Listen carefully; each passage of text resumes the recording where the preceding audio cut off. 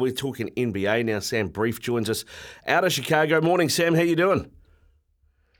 Hey, good morning, fellas. Always great to chat NBA. I think we're at the quarter mark of the season, so excited to break it down. Yeah, well, we're at the quarter mark of the season. Draymond Green has missed 5 games of that first quarter. How many is he going to miss for the other 3 quarters? Well, if I'm playing the odds, he's already missed 20% of the season due to suspension. So out of 82 games, I guess we're looking at 2021, right? He's got to be on track for it. He will be required to meet certain league and team conditions before he returns to play, the NBA said. What does that mean? I don't think we're ever really going to find out unless the Warriors or Draymond Green divulge that information. But he's probably got to commit to some sort of program by which he, I don't know, changes up his mental game or his process or just sort of settles down. I wouldn't be shocked if they want him to meet with a sports psychologist. I mean, every NBA team has one now, and he probably needs to do a few sessions because, I mean, this is obviously a recurring thing now going on for the better part of a decade. And, I mean, you just can't afford to keep missing games like this. The Warriors have showed so much loyalty to Draymond Green. Is he that important for the Warriors because of what's played out? I know they got rid of Jordan Poole and that little relationship breakdown. Did they make the right decision in the end? Are they questioning the decision to keep Draymond now? Um, that's a really interesting question when you look at it like Draymond Green versus Jordan Poole, because that was the decision they made, right? They shipped Jordan Poole Yeah. off to Washington and they signed Draymond Green to a $100 million contract. I think a few suspensions earlier in the season, it'd be a little too rash to say, oh, we made the wrong decision. Draymond Green is incredibly important to the identity of this team. When you look at what that backbone of Curry, Thompson, and Green have done, Green is still among the elite defenders in NBA history. He's incredibly important to this team, and him being in and out of the lineup as a result of these suspensions is part of why they're on the outside looking into the playoffs. So I would say it's too soon to say it's a mistake. However, if the trend continues, then absolutely it is. But I still think Draymond has potential to be an elite player. He's only 33. Yeah, time on his side. He just needs to improve a few things because he's a bit of a liability if you're Steve Kerr at the moment, Sam. I don't know how aware you are of this or the NBA are of this and if this is related in any way, but we've had the Rugby World Cup this year. At the end of that, 2 of the leading officials retired from the game because of online abuse and death threats they'd got from fans for calls that they made that were arguably not right.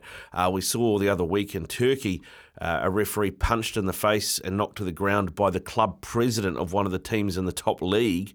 It feels like this season we've seen more ejections in the NBA. Do you think the NBA are looking at this and trying to protect their officials more at the moment? I certainly believe so. I mean, look at what happened to Nikola Jokic the other night, right? About 10 minutes away from where I am right now here in Chicago. It was Serbian Heritage Night. So you had half the place packed with Serbian fans, giddy to see their idol Nikola Jokic. And he got ejected from the game for just sort of blabbing his mouth at the official. I mean, he didn't lift a hand. He didn't do any flagrant foul. He was just yapping away. So it is clear to me that the NBA is trying to crack down. I mean, ever since, if we go back in history to 2003 and the Malice in the Palace between the Pacers and Pistons, ever since that, the NBA has been looking to change its image and, become a little more straight-laced, especially as they expand overseas. So I certainly think that they want to protect the officials, but you can't do it when it jeopardizes your star players. Like that ejection of Jokic the other night was an absolute joke. The NBA is still by far the greatest basketball competition in the world, and don't get me wrong, what we're seeing, the product on the court is phenomenal, but there's a lot happening off the court. I don't know if you saw Colby Covington, he's taking on Leon Edwards on the weekend in the UFC, absolutely blasting LeBron James. What's your take on LeBron James? Is he losing a little bit of credibility in the United States? Is he losing credibility? I certainly don't think so, especially now that he's 38 years old, in his 21st NBA season, and still putting up some of the best numbers of his career. LeBron has as much credibility now as ever before. I mean, just look at the numbers, right? It Yep. speaks quite a bit for itself. I mean, this is a 21st year player with 25 points a game, 7.5 boards a game, and 7 assists per game. It's crazy.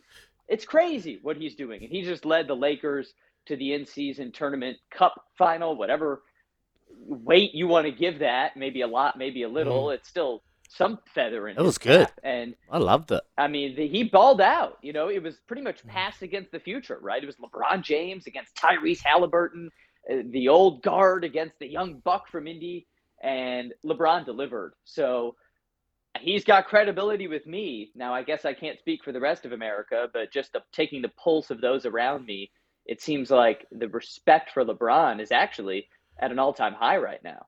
Sam, what about the NBA in terms of balance? It's always prided itself in how the draft works, and meaning that, you know, it can be cyclical. You know, if your team sucks 10 years later, you know they're probably going to be a title challenger, or 6 years later or whatever, because of the way that works. Are we seeing a bit more of a gap at the moment being created? I'm just looking at, you know, San Antonio being 3-18 and Detroit losing 21 straight. Can you believe that? I mean, the combination of losing streaks between those two has almost reached 40 games. And the Pistons are just 7 away from the longest losing streak in the history of the NBA. Frankly, I just can't wait till those teams actually get together. But, you know, I think if anything, it's just because they're really bad. Frankly, the NBA is looking to tamp down the tanking, and look at the Pistons as a great example of a team that may have learned their lesson. You know, last year they fumbled their way through a 17-win season, and they didn't even get a sniff at Victor Wembanyama. I mean, they ended up with the 5th pick, which just shows what the NBA has done to sort of regulate the lottery to get rid of tanking. So I'm not sure that it's an extremely top-heavy, bottom-heavy league right now. I just think you have 2 really bad teams. The Spurs haven't figured out how to use Wemby. The Pistons just flat out stink. And you're seeing only 5 wins between those 2 teams. The Pistons, eh? If only they were good enough to figure out how to tank. Yeah, I don't think they can figure out anything right now. I would hate to be a Pistons fan right now. That is an absolute dumpster fire, what's happening in Detroit. And the state of the NBA now is such that, hey, they could go 2-80 if they want, and they're not guaranteed the number 1 overall pick. They're not even guaranteed a top 3 pick.